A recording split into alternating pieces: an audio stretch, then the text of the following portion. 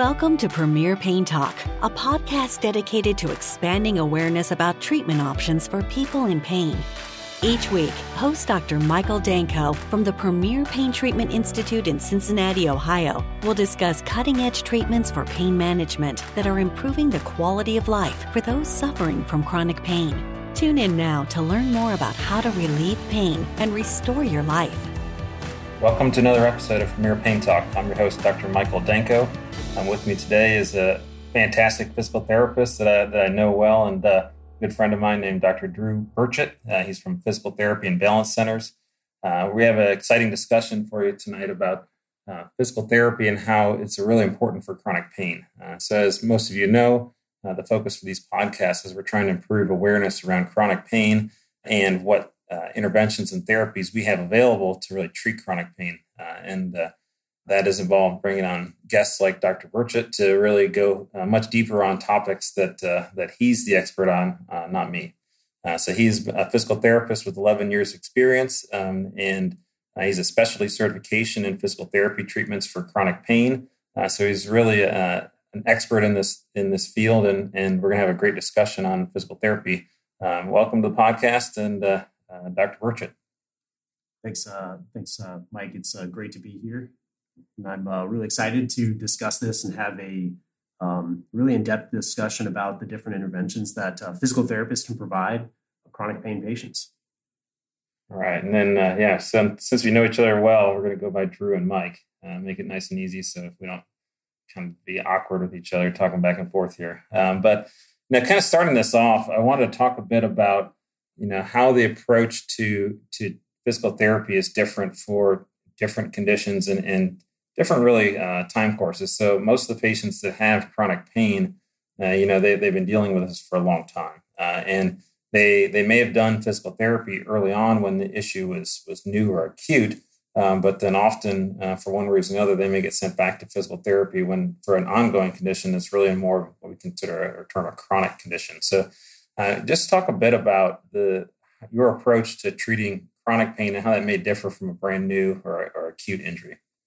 Yeah, so the difference between acute injury or injured patients and chronic pain patients, I really try to make the focus less on their actual, pain number and what they're feeling when they're a chronic pain patient. When it's an acute injury patient, we really try to get them out of pain as fast as possible, and that's typically pretty successful as far as physical therapy interventions, and we're going to go a little bit further into depth of different things that we can do to help with chronic pain. But when it comes to the chronic or the chronicity of pain with patients, we spend a little bit more time, really trying to get to know the patient and, maybe even a little more of the psychological side of the pain as well. But not truly focusing on the pain, just focusing, the pain number. That's what all the patients are always obsessed with. What's your pain number? What is it now? What was it before? But we really try to focus on, do you feel better?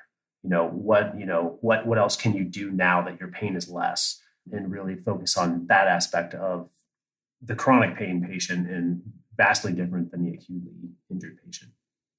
When you have a patient with chronic pain, and a lot of times, since they've done therapy before, they have a story or a concern that they've already tried it and it made their pain worse, or it didn't work, and they understand that for an insurance reason or another reason, there may be a requirement where they have to go and complete a certain amount, and so getting those patients to participate in the full session, I'm sure on your end, that probably requires a lot of buy-in on the front end to get them to continue with it. So as far as that, why should a patient come back to physical therapy to start over again? And how can you help avoid, maybe how assess and avoid, some of the pitfalls with their previous attempts at therapy?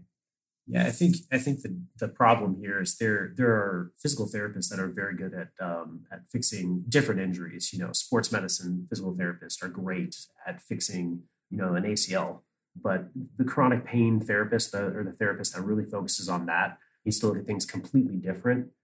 And that's kind of the trick, is to kind of get the patient to kind of buy into the therapy and buy into your treatment ideas. A lot of times, I have patients all the time that walk in and say, I've had physical therapy before, and it doesn't work. So why am I here? And they're like, or they say, like you said, that I'm just here for the 6 visits so I can get my MRI. And I really try to focus on getting them to buy into a different program. I say, hey, you've never tried therapy with me before. I'm going to try some different things that you've never done before. Or I'll stop them right there and say, tell me what you've done before and tell me what was not successful. Because if I know what's not successful, then I'm going to go completely different and try different interventions and different techniques and different treatments so that we can find something that'll work for the patient.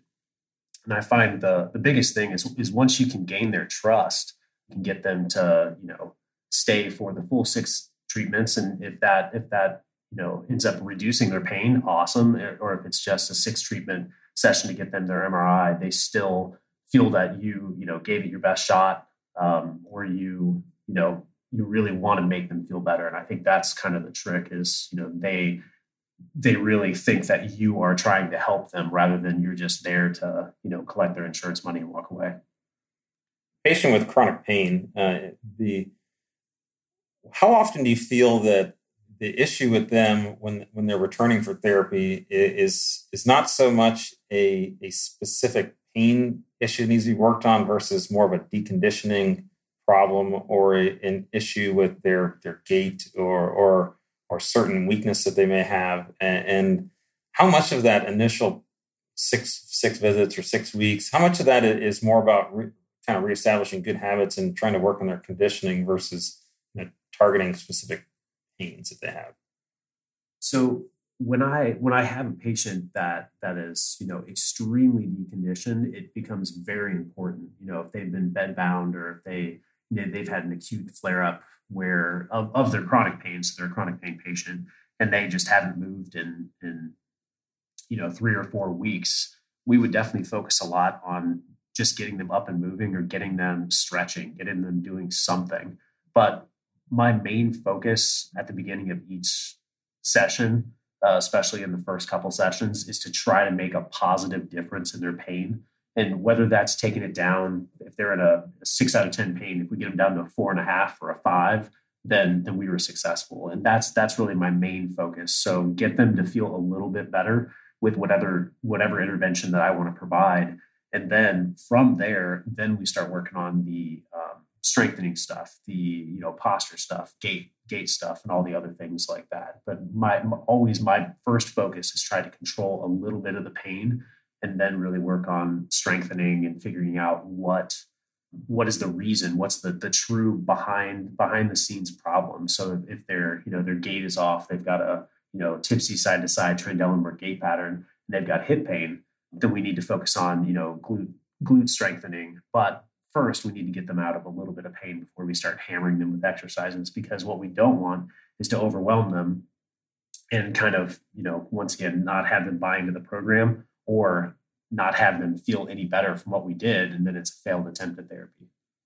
I'm assuming like myself that the primary issue you treat for your chronic pain patients is back pain. So low back pain, there's statistics out there like 80% of people will have low back pain at some point or time in their life that's severe enough they'll need to see someone for treatment. With statistics like that, this becomes really important to have options to treat different patients. So for your patients with low back pain, what interventions or what treatments kind of more specifically do you have that you use for treating their patients?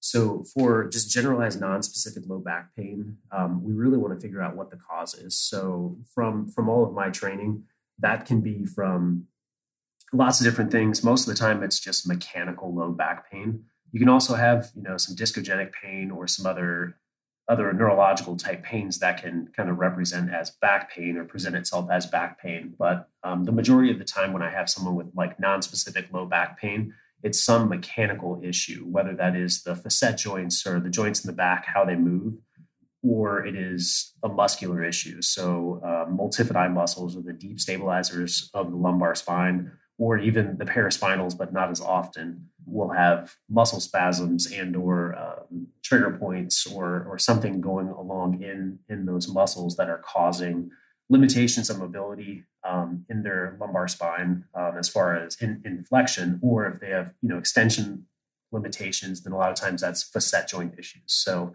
we really focus on trying to figure out if we can recreate the pain with a movement or recreate the pain with really deep palpation into those muscles. And if we can recreate the pain, and that's the trick, does this feel exactly like your low back pain feels? And if the answer is yes, then we'll go and treat. So if we think it's a facet issue or a mobility issue in the lumbar spine, we'll do a lot of mobilizations just to try to make the facet joints move, or high velocity, low amplitude manipulation has shown to be extremely effective for lumbar spine pain, as long as the patient's not unstable or has any issues there. Following that, we'll do some really prolonged stretching to try to get the facet capsule to move a little bit better, and then get all the muscles around there to move, especially the multifidi. And then muscle-wise, trigger point dry needling is extremely effective at reducing the muscle, the deep stabilizing muscles, the multifidi muscles right next to the lumbar spine, to get them to actually relax all the way, and then get somebody kind of out of that, my back went out spasm in the lumbar spine, episode. Now, go a little bit deeper into what dry needling is. So for a patient who comes in and you say, okay, I think that dry needling is an appropriate therapy. A lot of times in the interventional pain world, there's a lot of context and framing what exactly we're going to be doing, because there's a lot of trepidation as soon as the word needle comes out. So what's the patient experience like, and talk a little bit more about what dry needling actually is. So dry needling, it was based on and originally came from acupuncture. So we actually use an acupuncture needle, which is a very small monofilament, meaning there's no hole in the center for injection needle, which is, once again, very small, very thin. And we use that, and we actually put it inside the muscle belly, right by where we identify as a trigger point or a really taut band in the muscle. So as we move and advance the needle down to that spot, we will get what we call a local twitch response. So the muscle will actually jump and twitch. And when the muscle jumps and twitches, it actually relaxes all the way. There's a lot of research behind why that works, and also a lot of research behind why we have trigger points or why we develop them, and what's kind of going on down all the way at the deep layer in the muscles. But I think that's not appropriate for this talk. But using the needles, we can actually get that muscle to actually relax all the way. Now, that process isn't exactly a party. No one comes in getting really excited to get needles stuck in them, just like any of the other, injections that are done. It's slightly uncomfortable. So getting the needle actually to go in the skin is not bad at all. But as we move and advance the needle, you'll get that, what we call a local twitch response, where it feels like a muscle cramp. But after it cramps, it relaxes all the way. So one other, kind of moving to another maybe broad topic of treatment for physical therapy is something called aquatic therapy. And so that's the physical therapy that's occurring in a warm pool. Honestly, as an interventional pain physician, I don't have a lot of knowledge myself on when a patient is best for land-based therapy or aquatic therapy. So when we send a patient over for physical therapy, in what situations, is it better to start in a aquatic therapy type environment? And what is, at its core, what is aquatic therapy? So aquatic therapy is basically, in the pools that we utilize and we use are made by a company called HydroWorks. So it's essentially a warm water therapy pool, somewhere around 90 degrees. So all the patients enjoy the warm temperature, which can help a little bit with that pain to start. But all of our pools actually have a treadmill that's on the floor of the pool, so we can actually get a patient walking and moving. So being in the water has a lot of benefits, especially with being buoyant. So you're not as weight bearing with your legs, with your back, with everything else, and then it'll allow everybody to move a little bit more than they can land based wise. I really tend to go aquatic therapy for the person that is very, very, very deconditioned, or they're in a really acute state of pain. Would be a good thing to stick them in there just to get them to move around a little bit. But the deconditioned patient is the perfect person to put in aquatic therapy to start, like you said before, to get everything moving, to get their muscles firing a little bit, to get them kind of just literally up out of bed rest and moving. With aquatic therapy, when I've seen these pools in the past, it seems to be that there are lifts and other ways for that deconditioned patient to get in and out of the pool. Just for our audience, so that, some of those people who are more deconditioned, maybe they're in use a walker or maybe in a wheelchair. Are they candidates for aquatic therapy, and how do we get them in and out of the pool safely? So the pools that we have and the pools that we utilize are, like I said, HydroWorks pools. So the one that is at my practice, we actually have just literally a door that you walk in. So you have to go up about a 4 to 5 inch step. And after you can go up a 4 to 5 inch step, there's actually handles around almost like parallel bars that you can hold on to. And then the water kind of equalizes pressure wise. And then you step into the tank, you close the door, and you're done. So you really don't have to, we're not going downstairs, we're not climbing down a ladder or anything like that to get into the pool. You have to step up like I said, a 4 or 5 inch step, and then you can do it. So anybody, if they're on a walker, I've even had people that were wheelchair bound that we just transferred into what they call the foyer, which is how you get into the pool. We had them transfer into that, and then it's it's very easy to get somebody in there. So as we get a patient into their initial round of physical therapy, I think that it's really important that there is a continuation of those efforts beyond the formal physical therapy sessions, and part of that is providing them some structure for what to do once their visits are up. And typically we think of that, at least in my practice, as what we call a structured home exercise program. So when a patient is getting close to finishing their sessions, or maybe if there are informal work you want them to do between their sessions, what does that look like at your practice, and how do you structure that? So there are lots of other exercise-based interventions that we will provide for the patients, and that's really individually based. The global term and the term that all physical therapists will use is core stabilization. That's the buzzword, and I find that there are a lot of patients that need core stabilization, but the core is a very broad term that includes all your abdominal muscles, all of your back stabilizing muscles, and also your glutes and legs and everything like that. So it's really important that we figure out exactly what the patient needs instead of just throwing random exercises at them. I'm sure if you've seen any of these, you've seen, pulling my belly button towards my spine, working on my transverse abdominis muscle. But if you actually look and dig deep into the research behind the majority of that, it really doesn't reduce pain. That's not really the trick to get rid of chronic pain. However, after you get the pain under control, becoming strong, keeping movements, starting to overload the muscles, getting these people up and bending, twisting, and moving is kind of the trick. But the home exercise program structured, we never want to overwhelm the patient. We don't want to give them 25 different exercises that they have to complete that are 2 hours out of their day, because we don't find that it'll be successful. They won't do it.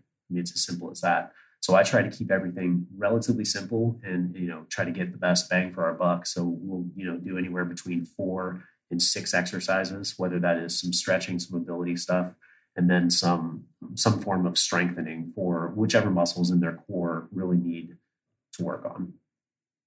This is a fantastic information. So also, I think this is a great time to segue into our second segment of the podcast. So as you're talking about how you're working on coaching up patients and how to continue their journey with managing their chronic pain, after they leave your treatment, I'd be remiss if we didn't spend some time talking about how Dr. Burchett not only is an expert in the field of physical therapy, but he's also a certified Ironman U coach, and he comes to that coaching specialty with a strong athletic background on his own. So Drew has completed 2 full Ironman triathlons. He's completed 12 70.3 or half distance Ironman triathlons.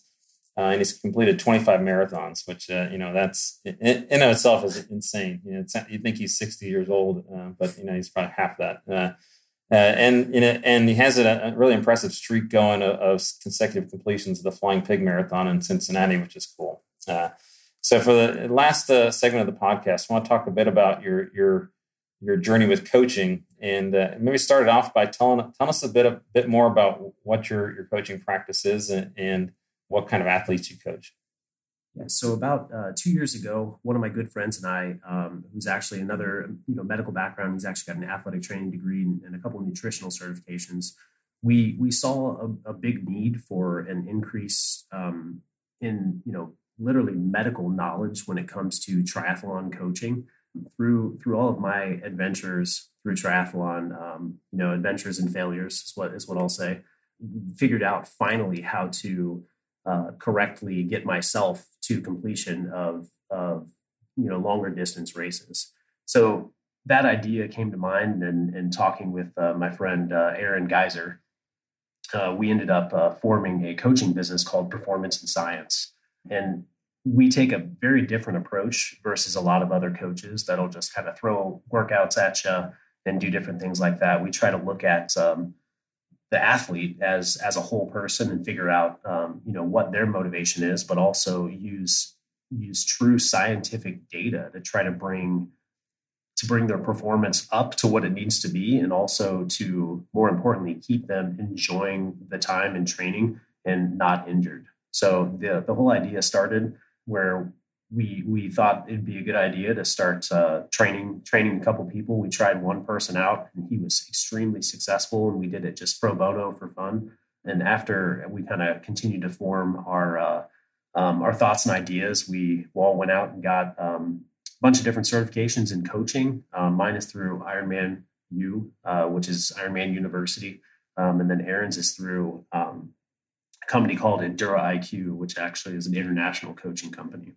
So between those two certifications and then a bunch of other things that we do, we kind of started coaching athletes, and once again, basing everything on science, using different things like heart rate variability to make sure we don't overtrain people, and then also using some different nutritional ideas instead of just the standard extremely high carbohydrate loading for athletes. We do actually a low carb, high healthy fat coaching approach, and it's been extremely successful. Now, when you're working with potential prospects, how do you decide if someone is going to be a good fit for your strategy versus some other more general coaching strategies? So we definitely like the injured athlete, which is kind of funny. That I deal with chronic pain during we'll call it my day job, and then we deal with injured athletes a lot throughout the coaching aspect, and taking that person and finding and seeking out that person and getting them back to what they want to do is extremely enjoyable for all of us. But we seek out that person. But we also seek out really high level triathletes as well, because getting them to the top of the top level is very difficult, and little tiny changes in their workouts, little tiny changes in their diet, little tiny changes in their cycling equipment, little things like that can make a huge difference. And with my experience in racing, and with Aaron's experience in racing, and then we brought a third coach on named Carolyn, and her experience in racing, we've kind of been able to, find every strategy possible to kind of get that super high level athlete to that next level, to get them to, competing for the top spot in their age group in a triathlon, or to, Boston qualify for a marathon, etc. Now, when we're talking about working with an injured athlete or someone who has a history of injuries, how often do you find that it's something with their training versus maybe something with their diet, or is it usually a combination? I too, can kind of convert it to a low carb, high fat, and one, it's super successful for weight management, but also know that putting good quality nutrients in your body, and I think that's something that translates to whether you're a person with chronic pain who can't compete, or if you're an athlete. So, when you're evaluating, how much of it do you think is some combination versus more training based or more maybe dietary based? There's definitely a good combination of the two. A lot of times with chronically injured runners, especially chronically injured runners, it's a running form issue more than anything else. And everybody tries to get up to a certain number of mileage, or they try to push too hard. They try to do too much intensity, and you combine all of that with poor diet and nutrition, or not enough protein, or literally not enough calories. That's the biggest thing that we run into is you're doing 2 or 3 hours of exercise a day, or you're doing doubles, so you're doing even more. You might have 5 hours of exercise in the biggest build week of an Ironman or a half Ironman training, and they just literally are not taking in enough calories, and that ends up being an issue when it comes there. But with the chronically injured athlete, we have to figure out, number one, if we can figure out what it is, if I can see what's wrong with them in their running form, if I can see what's wrong with them with their cycling fit, then we can figure out exactly how to start the process of fixing that. And then on the back end, we do nutritional logs. We see what they eat. We see everything, every aspect. And like I said, we monitor heart rate variability to make sure that they're not overtrained and they're not sick. We can see sickness coming from a mile away just by looking at the heart rate variability, or if they didn't sleep enough. I mean, there's a lot of data that we comb through every day to try to make sure we can get that person to become successful. So I track my heart rate variability, and I've listened to a lot of podcasts, and I find that the topic fascinating and also super confusing. I think in general, it's probably safe to say that it is more, you're following more of trends with it versus how it might be on an individual day, and so you're looking more for kind of shifts and movements in that. With your chronically injured patient, do you, as they're rounding into form and as they are now on a stretch where they're doing better and avoiding that next injury, do you generally see that correlating with an HRV trend? Because one of the things I haven't really, when you listen to podcasts about HRV, it's very rare that they really go into how this affects injury. So have you noticed any trends or anything you've noticed with your athletes in regard to HRV and how it may or may not improve as they improve with their consistent performance? So the biggest thing we will see is overtraining with it or actual sickness. So measuring heart rate variability is just trying to see how settled or calm your sympathetic nervous system is essentially all it's doing. So it's measuring the difference between, we're talking, pieces of a second, the difference between each time your heart is beating essentially. So as far as an injury, like an actual orthopedic injury or physical injury, we're not going to see as much variation in the heart rate variability.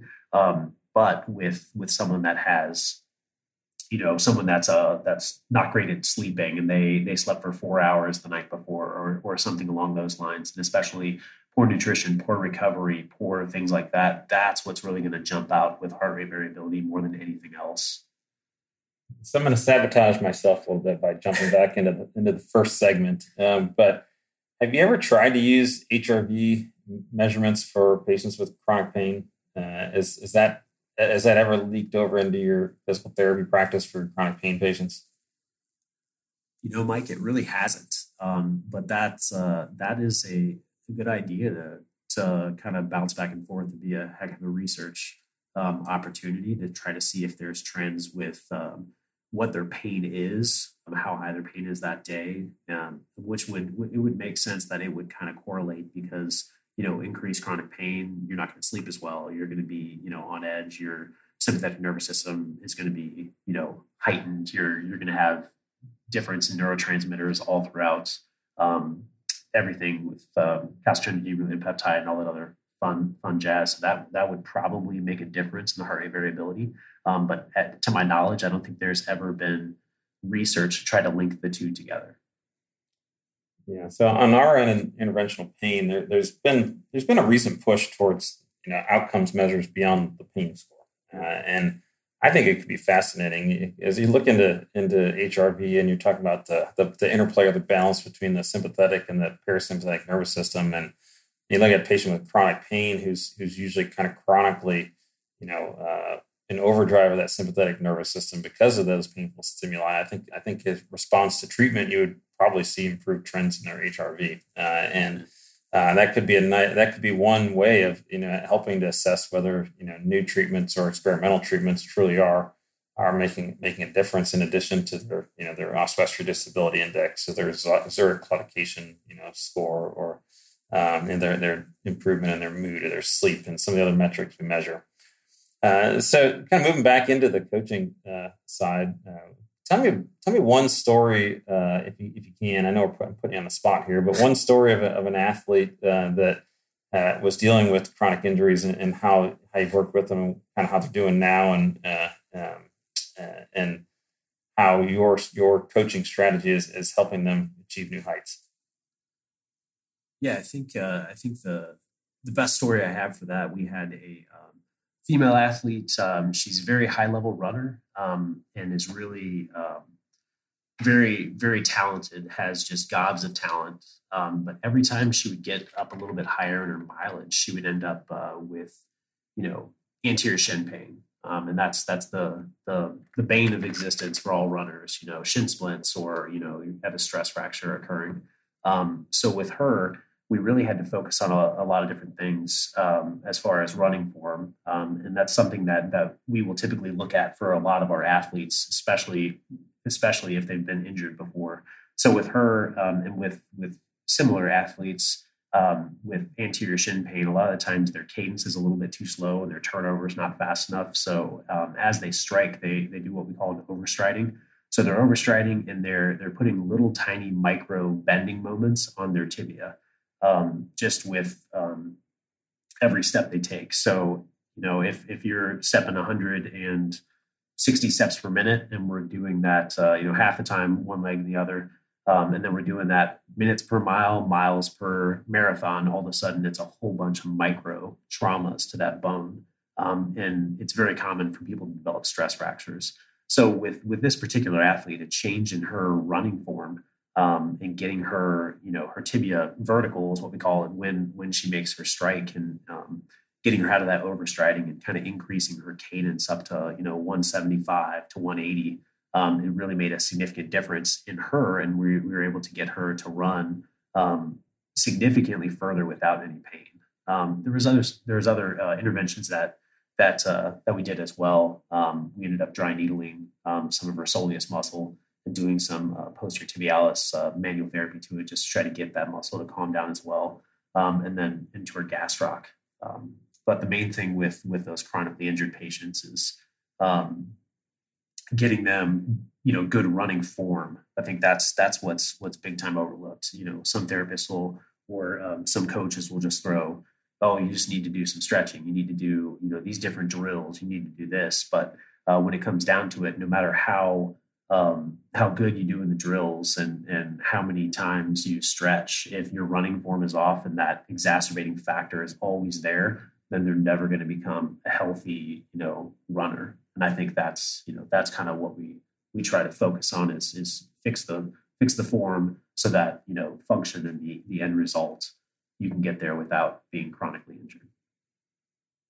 You still working with that athlete? How's she doing? Yes, we're still working with her. She's about a week out of a full Ironman race, and once again, she's very, very, very talented, and I would not be surprised if she doesn't come top 10 in the race as far as females go, or potentially get up real close to winning the race, because once again, very talented athlete, and she's very, very, very fast. And so when you have an athlete like that, and you see them progressing, and then you see them perform, and then maybe they win the race, how does as a coach, what's the emotions like when you see your athletes do well, and how's that, or not do well? Something happens, and comparing that to your own experiences. So over the course of 25 marathons, a dozen half Ironmans and multiple full Ironmans, like how you personally, your experience, how does that help you, or how's it different from when it's an athlete that you coach versus your own performance? So it's definitely almost the same amount of excitement to see one of your athletes be extremely successful. And that's, it's always fun. Crossing the finish line for me is, it's the reason why we train. We want to maintain a healthy lifestyle. So yeah, let's sign up for marathons, right? So that's the reason we train, to cross the finish line, to, me as an extremely competitive person. I want to beat my personal best. That's always my goal. But as we age, we do slow down. And that's just a fact of life. So am I ever going to achieve my personal best? I still have a little bit of that left in me, but, when we get to that point, we have to, get excited about other things, and coaching athletes, and seeing them achieve, and seeing them do things that I could never do because they're at such a high level is extremely fulfilling. On the back end of it, I've failed just as many races. I've cramped my way through probably 3/4 of those marathons, and had terrible races in triathlon. I think one of the times I did a half Ironman race, my calves and my quads started cramping at about 1 mile into the run. So I had, another 12 miles of lovely, fast walk cramp, maybe run, maybe fast walk cramp, back and forth. So when we have somebody that's not successful, or that, doesn't follow the race plan exactly, or, the day wasn't theirs, not every day can be a winner. And we try to educate all the athletes on that. But when we have that athlete, we can speak from experience and say, you know what, I've been there before. And, and I know what it took for you to complete and finish those 12 miles feeling like, absolute trash. So, we can still be extremely proud in that sense as well, because they did something, they had the grit to get through something that most people would just, turn their nose up and walk off the course. That's one